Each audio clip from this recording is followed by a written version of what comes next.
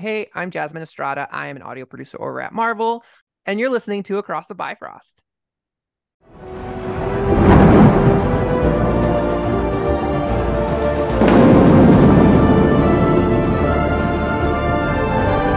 Whosoever holds this hammer, if he be worthy, shall possess the power of Thor.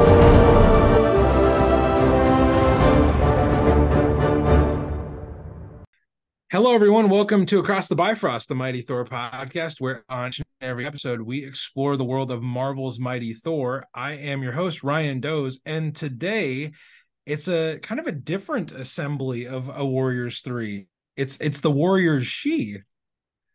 A very powerful assemblage. So everybody, to cover the second episode of season 2 of Loki, Will is gone. Faz is gone meeting famous people at New York Comic-Con. We're gonna do something that Kim, my wife, has mentioned many times she's wanted to do, and we're finally doing it. So actually, I just referenced Kim. She's sitting right next to me. My wife Kim is here back on the show to talk about Loki. Babe, when was the last time you were on Across the Bifrost? Oh God, I think we recorded in our closet the last time we did Across the Bifrost together. Was it Miss Marvel? No, because we watched Thor together. Right. We did do Miss Marvel too. Yeah. But it's been a while. It's been a hot minute. And Kim's not only here to talk about the second episode of the second season of Loki. We're going to talk a little bit about our news from last week. We're going to talk a little bit about Many Paths at the end, and Kim is my co-collaborator in that endeavor, so she's going to give kind of her spin on what that is and a little bit of what we can expect from it. But our friend that is joining us to complete the Warriors She is Haley Hobbs. Yay! So Kim, what have you wanted to do for the longest time? So I've wanted to do anything podcast related with Haley because Haley and I bonded. I know, I love you. Bonded. I love you too. When she bought me pizza, that really helped. So I had similar pizza today, by the way, and it was like almost a year ago that we had that moment. Oh my god! Oh, it has been almost a year. That's insane. It does feel like it's been longer. I feel like in a good way. Yeah, just like we've known you forever. Oh. But yeah, so no, I've just been wanting to. Why am I weird looking at you? I just have been wanting to be able to talk to Haley in a podcast setting. So, and here we are. We are. She is a legend. So I'm a little intimidated. It's hallowed Zoom ground. Hallowed. Ryan, here's the real question. Have you ever had more than one woman on your podcast at a time to talk about such things? Or are we breaking ground and busting ceilings? We are breaking through a glass ceiling. Thank you for that. You're welcome. We are breaking new ground. We are crashing through the ceiling. We are grabbing the brass ring. What are other cliches we can come up with? It's gonna be a good episode. Yay! And this is a very kicking butt and taking names. And yes. I didn't even have this in the plan, but this is a very like Sylvie heavy episode. It is. She's we actually get to see her do some stuff. I really like her new haircut. I just like to say that. I like the Ankh earring that she has. Yes. You said that out loud while we were watching. It was maybe the only thing I said, like, ooh, that's cool. You were completely silent otherwise? No. There were several times that I looked at Kim and I said, oh my gosh, I'm loving this episode. Because Haley, should we maybe give listeners a little bit of a behind the scenes of the apology I gave to you on the episode? Which was not needed, by the way. What did you do? Haley, if I forget something here, please correct me. But I was kind of lukewarm on the first episode of season 2. And I was like, I don't understand. Like, I sounded like such an internet fanboy bro. I was like, I just don't understand why Loki doesn't feel like Loki anymore. Like, he's not like the Loki of my childhood. And Haley, that's your bro voice. Haley and Faz were just like, you're wrong. Like, well, we were like, you're correct. He's not that Loki. and that's okay. That's a good Oh, thing. wait, character growth. Which is why when I was talking to Will about it on the last episode, I gave a public apology that literally dozens of people heard. And they're like, oh man, this Haley and Faz, they sound like really smart peeps. So or we sound like people who don't allow you to have your own opinion. No. That the internet doesn't have that, Haley. We got rid of that. Okay. When James Gunn took over at DC, all the fanboys were happy. So it cured everything. No comment. We already commented on that. Is what we call in the podcast game a lose-lose situation. No, but I think too, like the point that I make, which is about the actors, that Tom Hiddleston probably wanted a new direction, just like we know Chris Hemsworth did with Thor, and showing that he's an executive producer on this season of the show, I think just shows how much he's invested in this new version of the character, and I'm sure the versions that he'll be playing further down the road. Right. Well, I feel like if he was doing the same stuff we're used to him doing, then he hasn't grown as a character. Mm-hmm. And that's the whole point, is that we're seeing, he even makes a comment in one of the episodes. We watched them at the same time, so it runs together, but about how, the first Avengers movie, he was upset and frustrated. That's why he tried to attack New York. With an army. He was real mad at his dad and brother. Yes. Like, I'm super pissed at these people, so I'm going to try and take over Earth. But now Loki's not like that. Right. He's grown and he sees that, that's really irrational and not cool. Not cool, dude. I've come to the light. I've seen the error of my ways, and I did like that the entirety of the first Avengers movie was summed up in like one. Be like, yeah, it was like a tantrum. I had like a tantrum. It wasn't tactical. That's all it was. Speaking of Loki doing Loki stuff, I'm gonna just give you guys a little bit of a plot summary. Hopefully you've listened and watched the episode, listened to our first review, you've watched both of the episodes. Hopefully you're caught up on that, dear listener. We are gonna just drop into a little bit of a plot summary, and then Haley and Kim will be let loose on the world. Free reign. Yeah. Reign. Yes. Is it your goal to fit the word she into every? This is a monumental moment. Oh, I told. It's very important for friends. Me and Haley as friends, it's a big moment. But also, you're outnumbered. So it feels good. It feels real good. I feel like I'm witness to history. You are. Haley and I have talked about starting. Well, in mention very briefly in passing, about doing a book related podcast. It was like a one-time thing, but we have talked about it. It was in the throes of Iron Flame, Fourth Wing stuff. Yeah. Oh. Or what is the first one's Fourth Wing. Why did I'm really focused on Iron Flame coming It's because we talked about it today. There's a new edition of Fourth Wing coming out, the holiday edition, where they're just re-releasing. It's just the first one, but it's gorgeous, has sprayed edges again, kind of a new design aspect. Anyway, this is very important, okay? And she sent it to me, and I said, yep, I already pre-ordered it, and Iron Flame. I have Iron Flame on the pre-order. Yeah. I will say, everybody, if you tuned in looking for serious, very, very narrow, directed Loki content, probably not the episode for you. Well, you know what? This is what happens. I do have my notes, though. Haley has notes. She's everybody. Prepared. Also, if you haven't read Fourth Wing, even I read Fourth Wing, and it's a freaking delight. Literally best husband move ever. Yeah. Yep. Many payoffs from reading Fourth Wing. So here we go. Let's drop into the plot summary. I struggled with the word summary there. Plot summary of Loki Season 2, Episode 2, Breaking Brad. So at the end of last episode, we saw a bunch of different TVA personnel going through a time door, and they're off to presumably look for Sylvie. And at the beginning of this episode, we drop into London in 1977 on the Sacred Timeline, where Loki, Mobius, and Hunter B-15 are looking for X5, the very, how do you say this, very spirited Hunter that was trying to keep General Dox's agenda alive at the end of the first episode. He is moonlighting as an actor in the 70s, Brad Wolfe, and he is starring in the slasher horror movie Zaniac. Quick little bit of an aside.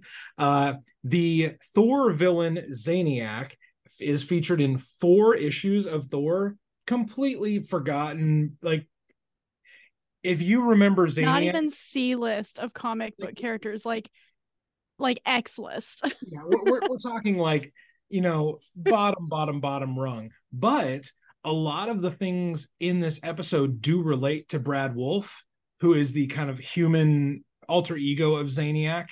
Zaniac is this demonic force that like takes on Brad Wolfe, and he has a few battles with Thor. But then later on in the Walt Simonson run of Thor, Zaniac comes back and he chops it up with Thor again. But Thor is also teaming up with the Time Variance Authority when they fight. So there's a few different things in here. Easter eggs. Mm-hmm. And I loved the Zaniac poster, the marquee poster. So good.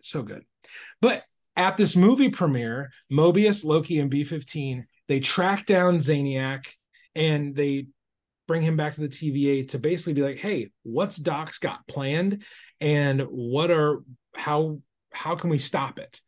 They do an incredible interrogation scene that I hope we definitely get back into, because that scene in and of itself was fantastic. They find out where Sylvie is. They go to her in Broxton in 1982 at the Mickey D's, and they start talking with her of like, hey, you got to come back to the TVA and you got to help us stop Docs, because like you just know what can be done, what's going to be done, and we need your help. Well, back at the TVA, Dox's plan gets rolling when she is just she's obliterating whole timelines, and they stop her before she gets all of them, but practically she gets all of them, the ones that have splintered. And Hunter B-15 even says like, that's billions of people that have just been murdered. And the acting in that scene is incredible. They are like, they're reacting to lines disappearing on a screen. It's just a very powerful scene. They also are cracking the tempad that X5 was using to jump through all these different places, and it had like an external device on it. Casey figures out that it's Ravonna Renslayer's tempad, so now they are going to use it. They're going to use it to start tracking down the remaining timelines that are branched, the things that are left over from Dox's big, explosive end to all these different timelines. Also, we flash the McDonald's at the end where Sylvia is still there, and she has the tempad that belonged to Kang at the end of time. So lots of threads, but so much to talk about. Haley, do you have in your notes, do you have a place where you want to start? And then we can just... I do. And the reason I took notes was so I wouldn't forget things that I really wanted to talk about, because this episode, where the first one was just really setting us back into the world and kind of, hey, remember, this is what we're doing here. This one just dug right into the meat of what the plot of this season's going to be. And I was surprised that they shoved so much into it. But the end is the thing that I wanted to start with, because Nathan and I were watching it and I was like, B-15 is so sad that these timelines have been bombed and all these people are lost, but you can't have it both ways. You can't have Sylvie's free timelines and the sacred timeline. So what is their end game in the TVA? Like, what is it that they're truly trying to accomplish? And why do they think that that's going to work? Like, that's the question that I came away with after watching this episode. I think that puts a lot of my thoughts into a more succinct question, because after watching it, I was just like, I don't get where this is going. It's like we've done one thing and now we're trying to undo the one thing that we did do, which puts us back at point A. Yeah. So it's like what you're saying. What's the end game? Which just makes me laugh a little bit because I know. It has to be said. Yeah. But I really I think because we watched them back to back, I almost was confused where it's like I feel like we haven't, outside of Loki's characters developed, but outside of that, I don't feel like we've gained any ground plot wise. It feels like we're kind of back at square one a little bit, maybe. And so I'm just, again, I'm confused. Where are we headed? What's the goal? Because even Sylvie says, you know, the TVA has to end. Like this can't keep happening. But then Loki says to her, like, then what do we do? You know? Yeah, And this so is about everything. And I'm like, well, that's yeah, a big statement. Like that's one of the quotes I wrote down because yeah, Loki seems to, and he seemed to understand it in the end of season 1 in their conversation with He Who Remains. He was like, well, what if he's right? You know, what if this right. is the only way? And so that is the crux of the show, right? Who is to say which way is right? And Tom Hiddleston in the first episode of this season, he has that kind of manic little moment with Mobius when he stops time slipping for a little bit. He's like, well, what if she's right? She was so sure. How could she be so sure? I wasn't sure, but maybe she was right, but maybe he was, you know, he like goes through all these things that it's kind of like, yeah, that's what we need to know, but we don't know. Like existentialism Oh, to the nth degree. Because it kind of makes you question things a little bit of who is right. So was Thanos right the whole time? I mean, you need that Will mug. and I talked, I love that mug. Will and I talked a little bit about this on last week's review. What happens when your whole belief system comes crashing down? I believe it's Mobius says this, you know, like, hey, all of their gods are dead, yeah, and everything they've ever believed is a lie. So now, and you see a few different reactions to that. You see Loki's reaction to that truth. You see Mobius's reaction to that truth. You see Dox's reaction to that truth. And in this episode, we see the furthering of what happens when your belief system comes shattering, you know, and comes crumbling to the ground. B-15, one of my favorite characters, always she's one of my favorite characters, but in this episode specifically, when all of those timelines start scattering, she's trying so badly to reform, not destroy. She's trying to reform the TVA to be something good, and her viewpoint of the TVA is in direct contradiction to what Sylvie's revelation has been, that the TVA should not exist. B-15 says it can exist, but it needs to be different. Sylvie says it can't exist. If it does, nothing's ever going to be different. yeah. So B-15's utter dejection when the timelines get erased was so powerful. It was heartbreaking because she believed. Yeah. She believed they could change this. Yeah, she believes in both. Yeah. But both cannot exist at the same time.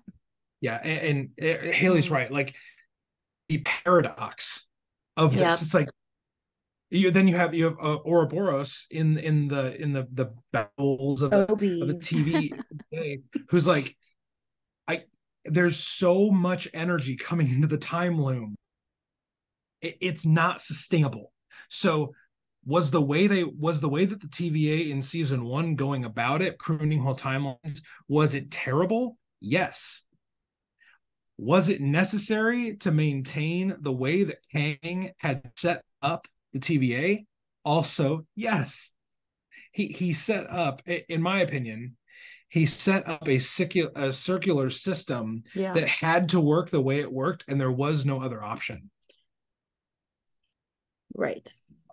No, I'm just processing. I'm processing this like, well, but Kang's the one that set it up.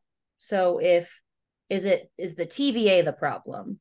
No, Kang's the problem. Of if he's the creator of the system, then that's who the problem is.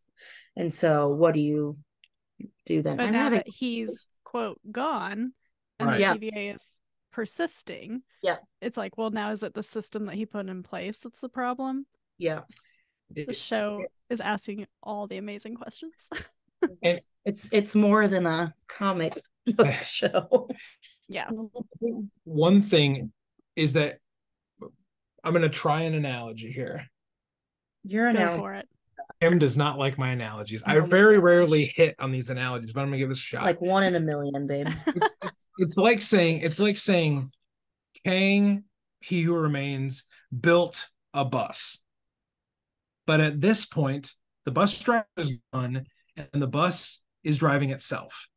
The bus is careening down a hill, and it's like, well, let's blame the bus driver. He's gone and the bus is still on a crash course. So what do we do at this point, Kim? It's not flawless, but I see. Did it make sense though? A little bit, but you went from built a bus to driving the bus. Those don't have to be the same person. Anyway, it's not anyway, it's fine. So okay. Flawed, but fine.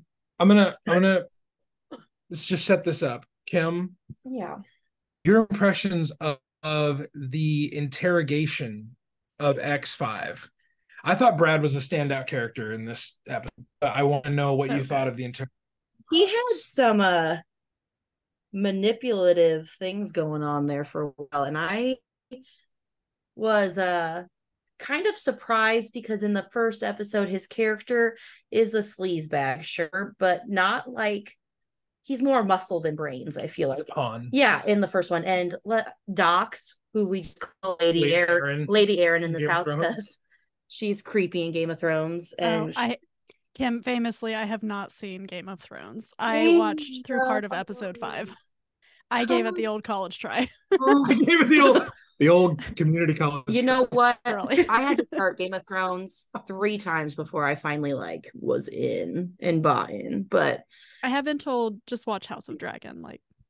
She in that show, just brief thing, and it pertains to Loki, but she breastfeeds like a 12-year-old boy, and it freaks me out. And so it's the first episode where she's like all head to head with X5. I'm like, come on. That part was weird. I was like, what are you doing? Why is that? There's this gap of time too with him and Docs, and clearly something occurred that he was like, I don't want to be part of this anymore. Right. He just wanted to be Brad Wolfe in 1970s London. Well, because at the end of the first one, when they're all going time door and he's walking towards the camera, right? Mm-hmm. He's like looking at all of them and he has this face of like, I don't know if I agree with this, but he still goes with the plan, at least up until a certain point. So he does, but then like in the second interrogation scene when they bring in that funny machine and Loki is squishing him into the tiny box. Yes. And he keeps insisting, none of this is real. None of this is real. And Loki says, well, if none of this is real, I guess you aren't either. Yeah. So he's like embodying that crisis of faith we were talking about, where everything he knew has been questioned, and he's like, F it, I just want my time on the sacred timeline. Right. I kind of sympathize with Brad's character a lot of having gone through a similar crisis of faith recently and then kind of not really knowing what to do afterwards. And so I feel like Brad had found his little place, right? And he was happy and content and was like, this, I'm good here. And he's got peace where he's at. But then it all gets shaken up. But what I was going to say, so he's manipulative in the interrogation. And it was very interesting seeing how he riled not just Loki, but then also Mobius. Mobius is very even keel always. So it's very, we're always Loki. That's literally like his whole thing not even in comics, just in real life. Even when you think you know him. Right, you don't. You don't. You don't. And so he's just this wild card. And like, I could see it going either way. If he gets mad, explodes, tries to kill him, I could see him, like just being like, yeah, whatever, dude, I know who I am, brush it off.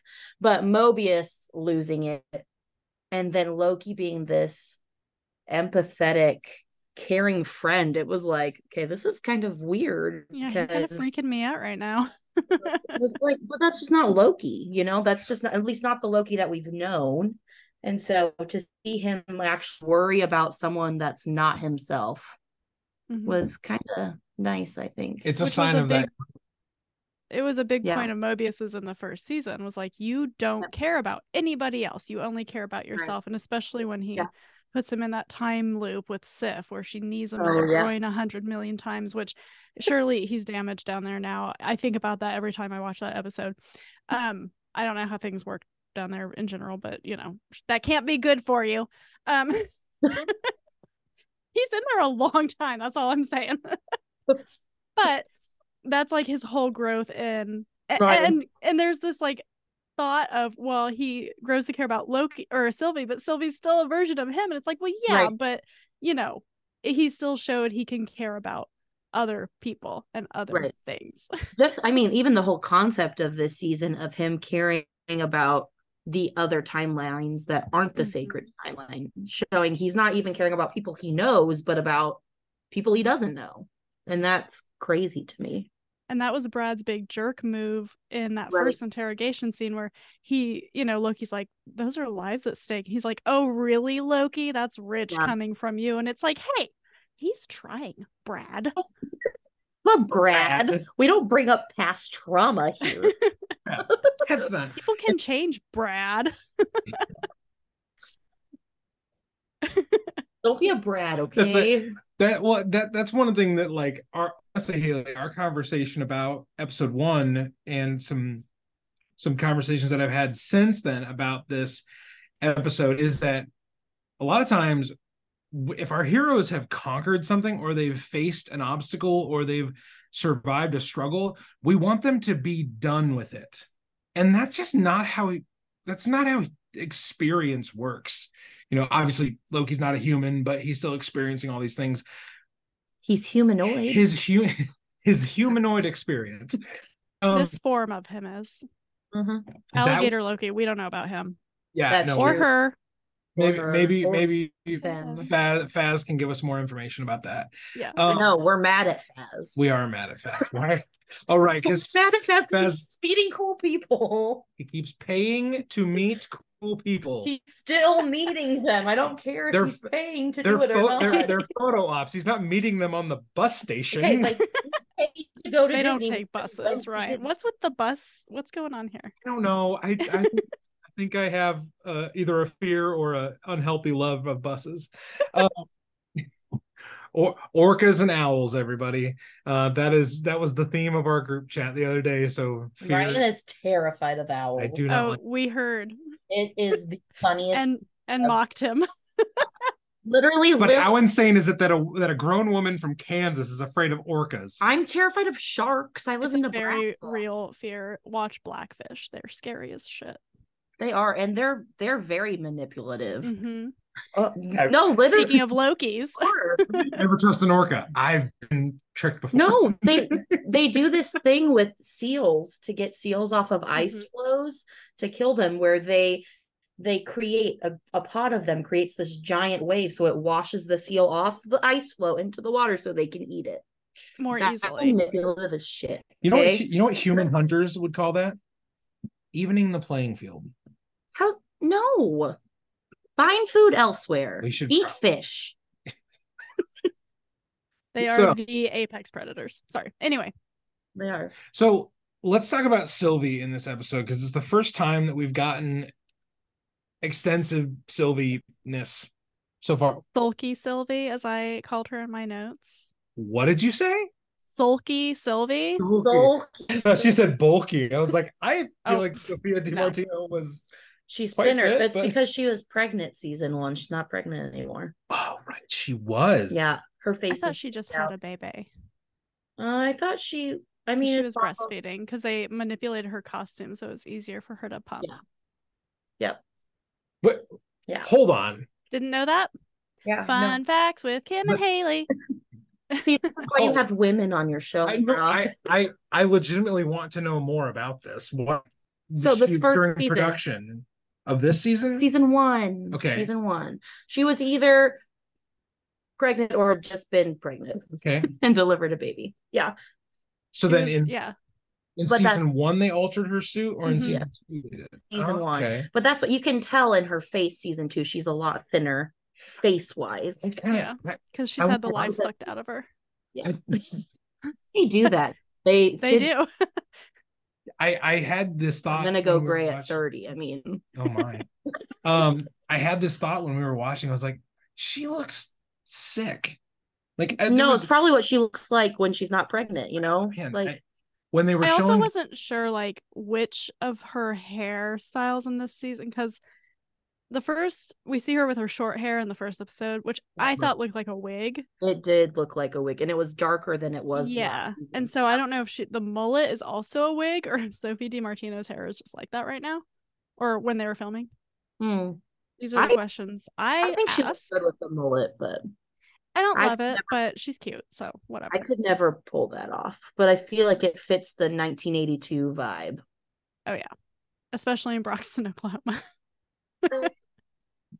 So this whole thing of McDonald's, her working at McDonald's, do you guys find that like just like, oh, product integration, oh, that's stupid, or is it like, no, it's kind of funny that she works at a McDonald's and that's like what she wants to do now? I think both things. I wonder how much McDonald's had to pay to have that be part of the show, because it's also part of their current commercial run. It's like it's a huge deal. So it's like, how much was that deal to, like, the money deal to be able to advertise in that big of a way? But also it is kind of funny that I would say, as a general populace view, that we kind of look down on working at McDonald's, but that's like her happy place.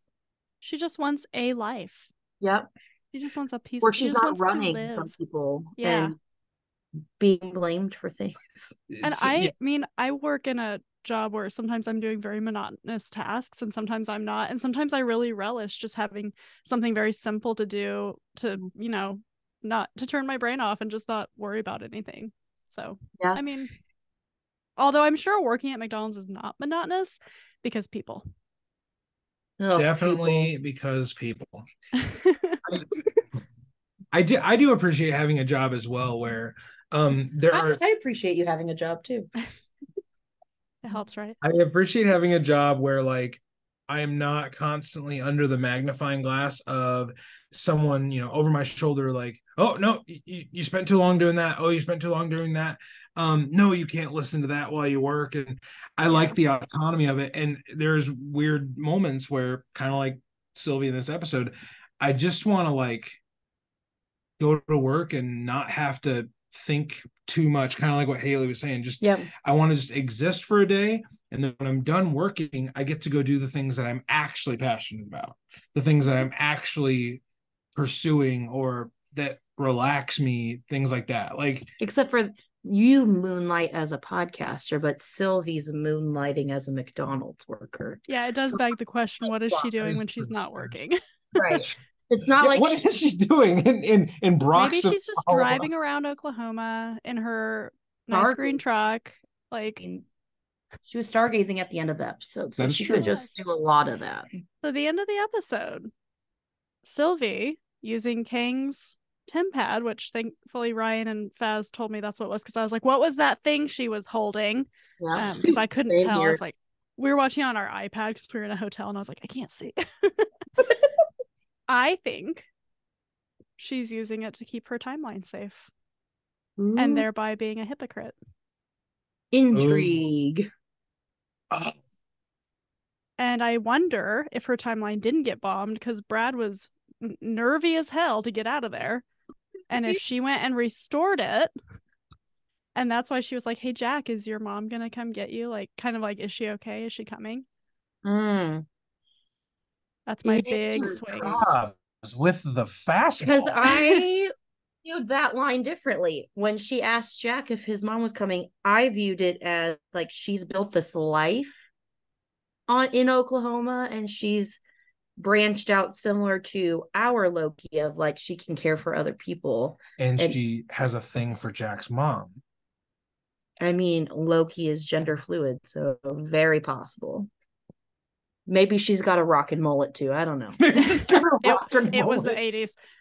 That's how I first took the line, and then as we were driving 6.5 hours home the next day, I was like, but what if? And Nathan was like, that's what I thought too. And I was like, What I'm hearing you'll is have to bring me and Haley back on for the finale thing so we can see who's right. It sounds like I need to bring Nathan.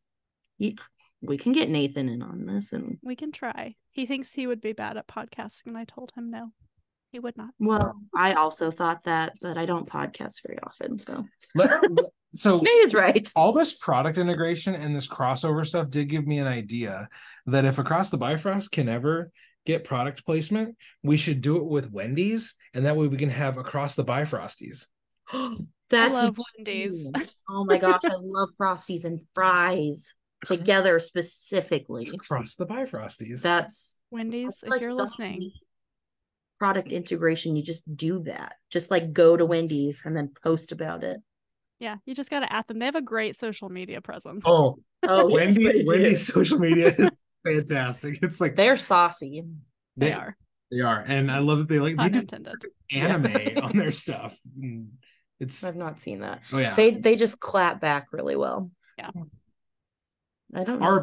Arby's does. They do like they are different stuff. Restaurants, honey. Well, I think we've the Jamocha shade. I think we've come to the point in the podcast where Ryan needs to be quiet again, and yeah, you should just leave like when you went to the bathroom. Great. Now the illusion is broken. People know I go to the bathroom occasionally. I thought you were going to come back. I was like, well, bye. Okay. That's it. He literally stood there for like 30 seconds and I'm staring at him going, are you coming back or not? And he's like, it was just fun to listen. You're going to do that tomorrow Let's anyway. do final thoughts. No. We're done already? Well, I mean, final thoughts on this show could take a while. So Kim, what was like one of your big takeaways from this episode, and maybe like what are you excited to see on the next episode for the rest of the season? Some big takeaways. Well, I like seeing how Loki has developed. I like kind of this push and pull that him and Mobius are playing of they've almost switched sides of like Loki was happy where he was at and Mobius was the one that was trying to change things, and now it's opposite where Mobius is like, no, I'm happy where I'm at. I don't want to go see if I have a better life over there and then have to sit with it. So that's very intriguing to me, and it's like they just flip-flopped it. So that's cool. But also I kind of felt like we had a little bit of an Infinity War moment with all the timelines disappearing and losing billions of people. Yeah. But last time they reversed it. It's like, we're going to bring all those people back. There's not really a reversal button. Reverse. There's not one that we know of. Right. We do know that when things get pruned, they get converted into this raw time energy. Right. So, but now the energy is too much. It's too much. Yeah. So anyway, I'm just kind of curious. Most of the time, especially with shows like this, I don't have expectations. I just am along for the ride. I have opinions. Oh, what a freedom.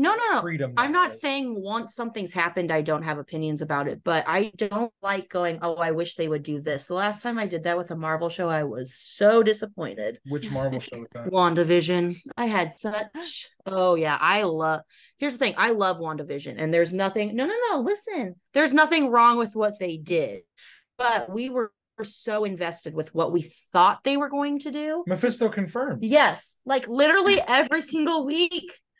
Mephisto, yeah. And then it didn't happen, and it kind of was like, oh, that was kind of anticlimactic. But if we wouldn't have done that, then that would have happened.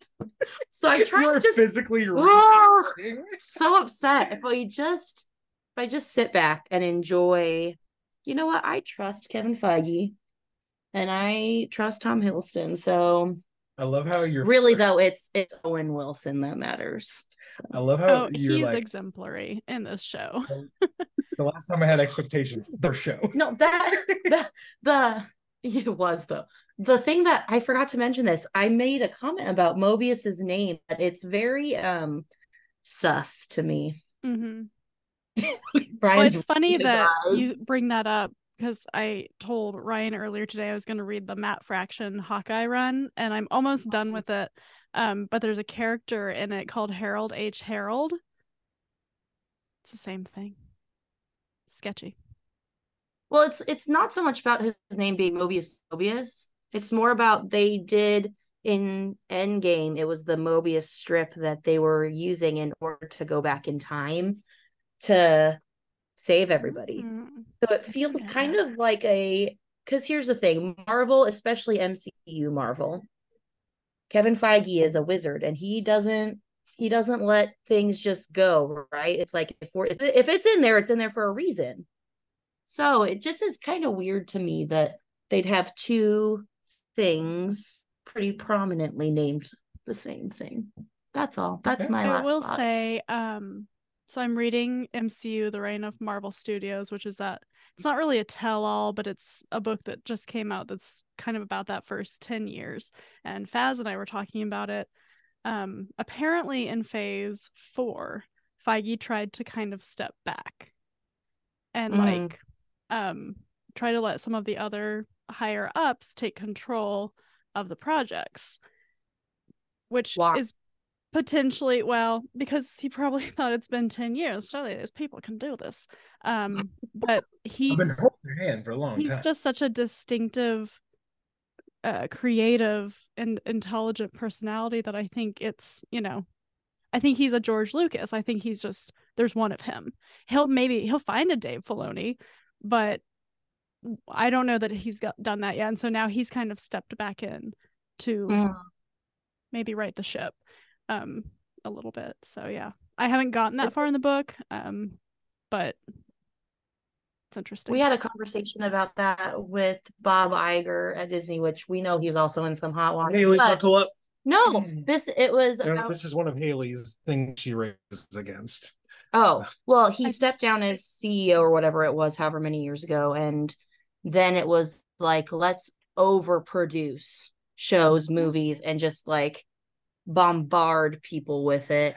And then he stepped back in because he was like, whoa. Who was the guy let's slow it down again. What's that? Haley, who was the guy who was in the in-between? I know you've mentioned him on Multiverse News a few times. Oh, you can't ask me that because I can't remember. It doesn't matter. She's Googling. Okay. Bob Chapek. Bob Chapek. Okay. Yeah, a different Bob. I was like, it's somebody similar, Bob, but not the same. But that's what it reminds me of. It's very similar. Yeah, I trust you to do this, and then suddenly, nope, don't trust you anymore. And Bob Iger said some terrible things about writers and actors and everybody, but I will say that I felt they landed well coming from a billionaire. I was gonna say though is I do agree with Ryan and I talk about this all the time. We feel like we are burned out, especially on Disney shows, that we can't consume all of them all the time. Do you want to watch Goosebumps after this? No. Even Ahsoka, he was not wrong about that. Yeah, that they had too much going on. There's no anticipation. There's no time. I've not rewatched anything since probably Endgame. But like I said, when Ryan, I think it was when you were on our episode for the Loki primer, Disney Plus debuted right before COVID, and I think they saw this as an opportunity to push all kinds of content to streaming, and I think it just failed. And I'm not saying even that the content being streamable is bad. I think it's the amount that it's the rate it's coming out is the problem. Yeah. And like give us one show a year. But like we might be beyond the pale on that. No, but remember, like when there was before of all of the Star Wars universe being what it is, we got one season of Mandalorian a year. And it was like amazing. And then it was like, okay, now we're gonna start. We'll add in Kenobi came out, and it was only 6 episodes, and I still We're not going to talk about Book of Boba Fett. that came afterwards, and I know, but Kenobi, well, just let me be right. Kenobi, I still think is the best thing Star Wars has ever done, and you understand, nerds on the internet will hear this. You know right? what? That's fine, and I don't care. You're allowed to have your opinions. I am. I still think it's. Don't agree with you. What do you think's the best thing they've done? I'm curious. I think Ahsoka is the best thing they've done because I think it was phenomenal. For me, as a Rebels and Ahsoka fan, it was the best thing that could have happened to Star Wars. I refuse to acknowledge anything after Return of the Jedi. So that's so not true. No, I freaking we've covered all the levels of fandom. So, Haley, what were some of your what was your big takeaway from episode 2, and maybe something you're looking forward to unfold in the season? Sylvie is probably the thing that is just sitting with me the most because I'm stuck on this theory about her now, and she created this free timeline mess, if you want to call it a mess, that they're in, but she's trying not to take any responsibility now. Well, you're free, you're welcome, she says to Loki, and then she says, when he tells her what he's seen, she says, well, that sounds like the future's already been written, and that can't happen because I made sure that it couldn't. And I think she's kind of in denial, and so I'm really interested to see what they do with her character, because I think she has a comeuppance coming. And how are we getting from this sulky Sylvie from McDonald's in 1982 to the Sylvie that was opening the elevator in the TVA in the future? Yeah. Yep. Where we see Loki right before it gets pruned. And so she was not my favorite part of the first season at all, because I didn't agree with what she did. I didn't agree with her killing He Who Remains, because kind of to your point, Ryan, I was like, no, the timeline, I know that timeline, don't do this to me. But I mean, it's opened up all this stuff, and so yeah, her arc is going to be very interesting. I agree. I think it's both of what Kim was talking about with Mobius and what you've referenced with Sylvie speaks to my favorite thing about this season so far is watching a cast of characters collectively go through a crisis of faith and how they individually handle it. Or choose to not handle it. That's still handling it, though. Right. Whether they, we mentioned this in the first episode, whether they double down on it, whether they reject it, whether they try to go a different path like B-15, whether they go the Reformation path. Maybe that just speaks to me personally, like Kim mentioned, having in the last few years gone through a personal crisis of faith. Maybe that's why it resonates with me so much. Probably. Yeah.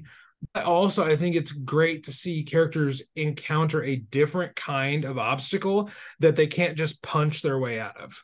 That they can't just, we're going to get the drop on the bad guy and we're going to take out the big, MacGuffin. But this is an existential. Well, it's like, who is the bad guy? We don't even know. You can't pinpoint a specific. Depends on who you ask. Yeah. We have encountered what I just calling it's an existential weapon of mass destruction where everybody is hit by it. Everybody in the TVA, it's unavoidable. The thing that you've built your existence on, or what you thought you built your existence on, because we learned that they're variants and they've had their minds wiped, that it's an inescapable thought. It's an inescapable dread of, what do I do now? It almost feels Matrixy to me. Yeah. It's like they've been living in the Matrix, but now that they know they're in the Matrix, it's like it shifts how they. It forces you do everything. You have to reconcile with it. It's in it. That's why I just say it's inescapable. No, everyone in this show is going to get hit by it, and the people that we see off screen are getting hit by it. And I think that's one of those things where so many Marvel movies and Marvel shows have felt like, okay, affect some people, and we're gonna thwart the bad guy's plan. see Secret Invasion, see, you know, a bunch of other shows and movies, but this one is like, and yeah, I'm a Thor Loki fanboy. That's probably why I care so much about the themes of it. But this theme hits so personally, so I think that's why this show is going to be something where I'm watching every character going forward, because every character has to deal with it. Yeah. So, and they're going to deal with it differently. And we haven't seen Victor Timely yet. So Not yet. That's my one thing. Is like we haven't seen Jonathan Majors pop back up yet as any of the variants. Yeah. Of the, and he told Sylvie at the end of season 1, all of them are coming. Right. So it's like, but when? We haven't seen one of them yet. I mean, we saw Quantumania, but you know, Victor Timely was the one that we were supposed to see. Mm-hmm. And yeah, I always question not how are these super interconnected anymore, but I question now, I'm like, where is it in the timeline of the MCU? Because that tells me more now than it used to, you know, in the Infinity Saga. And I can't remember, Loki season 1 is supposed to have taken place. I guess I could look on Disney Plus. I don't know. I can't remember. Yeah. But because this is right after it. So is this butting up against Quantumania? It would have to, right? Because Kang's gonna get out. So that to me is a super interesting, rather than the interconnectedness, like movie and character wise. It's like, where in the timeline are we? Yeah, and I think that's what's great about the show, is that so many of the large scale themes are interesting, and so many of the small scale themes are interesting. Yeah. And oftentimes they are working symbiotically to create a story that we care about the big stuff, but we also care about the small stuff. You know, that this episode in particular was like workplace comedy meets existential like nihilism discussions. And I loved over green pie. I loved it. That was so great. The pie is so good. Did you find us an answer? It's kind of vague. Wibbly, yeah, wibbly wobbly. They say it takes place after Endgame. It takes place after the first Avengers, but then really after Endgame, because in Endgame when they go back, things change. Yeah. But then it exists outside of time. Right. So it's like that was not helpful. Yeah. So, and maybe that's the reason, you know, when we get closer to Secret Wars, or we get closer to, you know, those other Avengers movies, maybe that's when we find out when this show is actually taking place. Right. Yeah. Because but lots of I like that anticipation. right. Lots of speculation even beyond season 2 of Loki. Kim, now we've gotten to the end of our review. Now that we've gotten to the end of our review for episode 2, Breaking Brad, which I thought was very funny. Oh yeah, so clever, fantastic. Yes. And the composer for the show, Natalie Holt, if you're not following her on social media, please do. She's absolutely delightful. She posted a video of them playing one of the themes from this episode in a live orchestra setting. It was fantastic. One of my favorite ways to watch. So go follow Natalie Holt on Instagram or whatever social media she's on. She's a delight. So this is kind of the second week we're letting people know about many paths. It's true. Did you want to maybe give people the what, the why, and the when from your point of view? Sure. I did last week. Yeah, it's funny that you mentioned it at the beginning of the episode, because you forgot to re-mention it before we started recording. Oh, okay. So I kind of felt like, oh, that's right, that's happening, and I didn't prepare. It just was like, oh right, I have to be thinking about that. So many paths. When I was kind of, we did a little bit of like a 5-minute exercise a couple weeks ago, and we're like, what does many clearly not a physical exercise? Let's be honest. They can't see us. They don't. We could be supermodels. Nobody knows. We could be. How would they know? But we did a 5-minute exercise of like, what does many paths mean to us personally, and what does the name mean? Because the name is kind of where it all is. So, I remember writing in that it feels like our relationship just summed up, is that we have all these loves of stories of them, all the stories. But it feels like we keep saying like many paths, but same destination. And so we love all these stories, but we always come back together, whether it's like Star Wars, obviously Marvel, Harry Potter, Lord of the Rings is actually the biggest one that we like together. But that's kind of, we can see it in little pieces of our relationship. We started, the first thing we did together, not dating, just as friends, was we played Lord of the Rings Risk. And that's when you know you got a good one. Yeah. And it was intense. the trilogy edition. So it was like a big deal. And I had never met somebody that not only like would play with me, but was excited and was like equally as shocked that a girl would ask him to play. But I mean, since that very beginning moment, we just as we fell in love, this is like really cheesy, but as we fell in love, we're bringing in all these loves of stories. And so for a long, long time, we've been talking about how to both go after our creative endeavors separately, but how do we like cross it over, and how do we come together? We do everything together, you know. I mean, yes, he podcasts by himself for the most part, but at one point in time it was like, okay, how can I be a part of this? And that's why we started Muggles, Magic, and Mischief, was to kind of bridge the gap between my love and his love of podcasting, my love of Harry Potter. And so it's just kind of been a natural thing for us to come together creatively. But then it became more of a practicality of Ryan has a lot of ideas, a lot of them. And so we were like, okay, well, how can we simplify a little bit? So that's kind of the what. Sorry, that was really long-winded, but I think that's a little bit of the why as well. Yeah, and the why. The why, some of it's practical, of having a network. We've been talking about having a podcast network pretty much since you started podcasting. Everyone listening to this has thought about it too.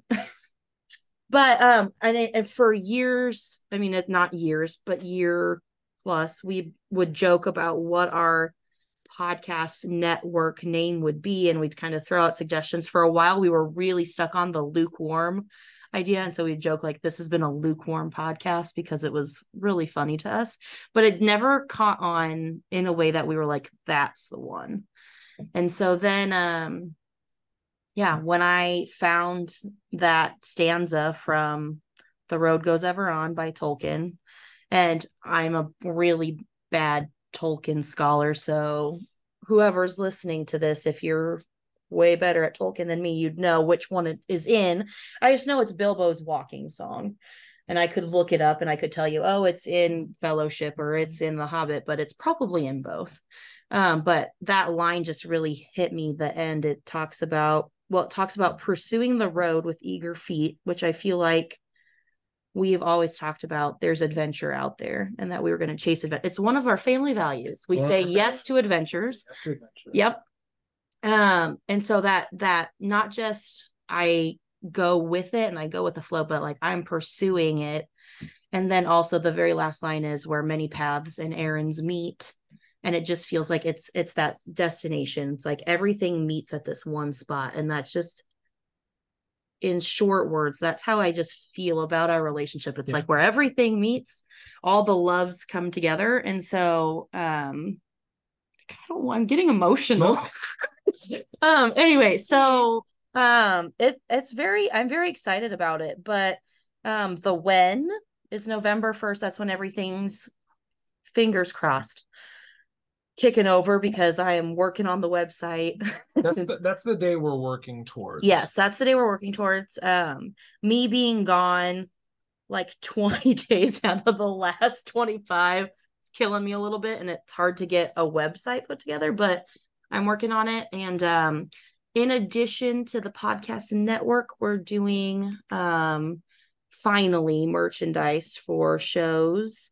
That's been something I've been wanting to do for a really long time, but we're finally doing that. And then I'm going to have a little side shop of book related I'm very excited about this. Maybe you have another co-collaborator that yes, can come up with ideas. You can help me come up with ideas because I'm trying to be vague. That's, I mean, it's on purpose. Like, in order to do licensed merchandise, you have to get permission from authors, and the name Many Paths is inspired by Tolkien. Well, in order to get licensed to be able to put like the full quote on something, it is a pain in the arse. Yeah.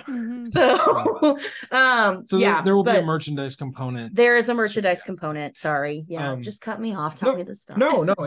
So listeners, that is not just, I gave a little bit of my version of that last week. Kim is here to share her side of that. But next week, we're going to be not just talking about what Many Paths is, why we've decided to do this, and when we're going to do it. We're going to give you a little bit more of the how things are going to change. And oh yeah, we have to do that, don't we? Yep. It's just a joke. Okay. I was like, I thought we were on the same page here. We are. So it's how things are going to change and where you're going to be able to see those changes.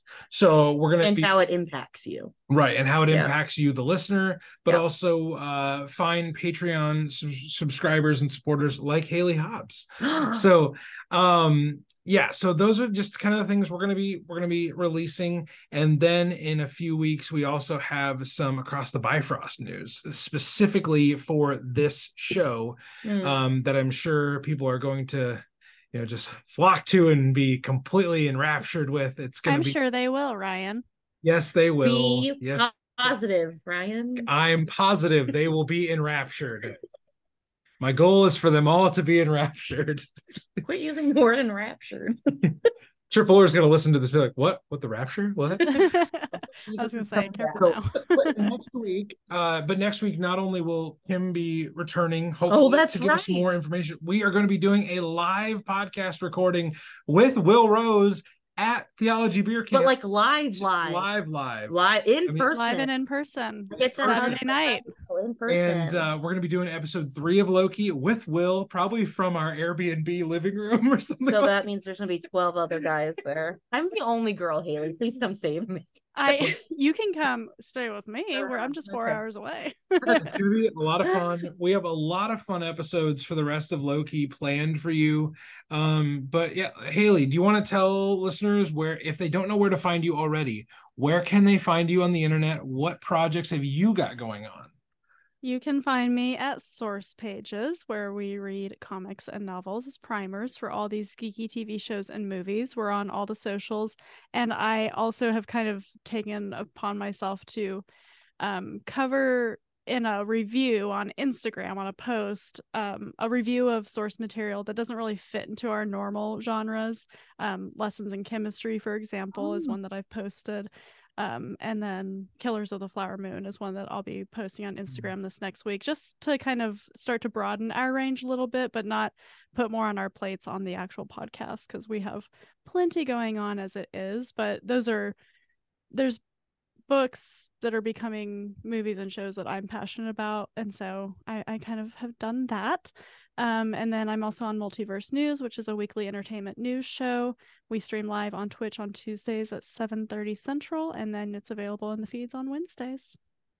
Everybody, go check out Source Pages. If you haven't already, we've been heralding Source Pages since Haley's first appearance on the show. So long ago. And we started our shows very, very in the same month, I believe. Yeah. So Haley was one of my first internet friends. Yeah. So she was our first internet friend that we got to meet in person. She beat Will by a few days. Chill, Will. And we have now gone to calling him the Will who remains. Oh yeah. Bilbo Baggins is still my favorite. His name is pretty adaptable. Lots of good stuff. Can't wait to hang out with Will next week. Can't wait to hang out with you, listeners, next time you check out Across the Bifrost. You can check us out on social media at Mighty Thor Podcast, mostly on Instagram, pretty much exclusively on Instagram. It's the only nonsense I have chosen to deal with. That's totally fair. Yeah, so we're on Instagram. Check us out. We post stuff from our episodes. We share different things that we're liking in the world of Thor. So be sure to go check that out. And yeah, until we see you next time aboard the Rainbow Bridge, we encourage you to, no matter where you are, no matter what you're doing, no matter who you're with, remember to stay worthy.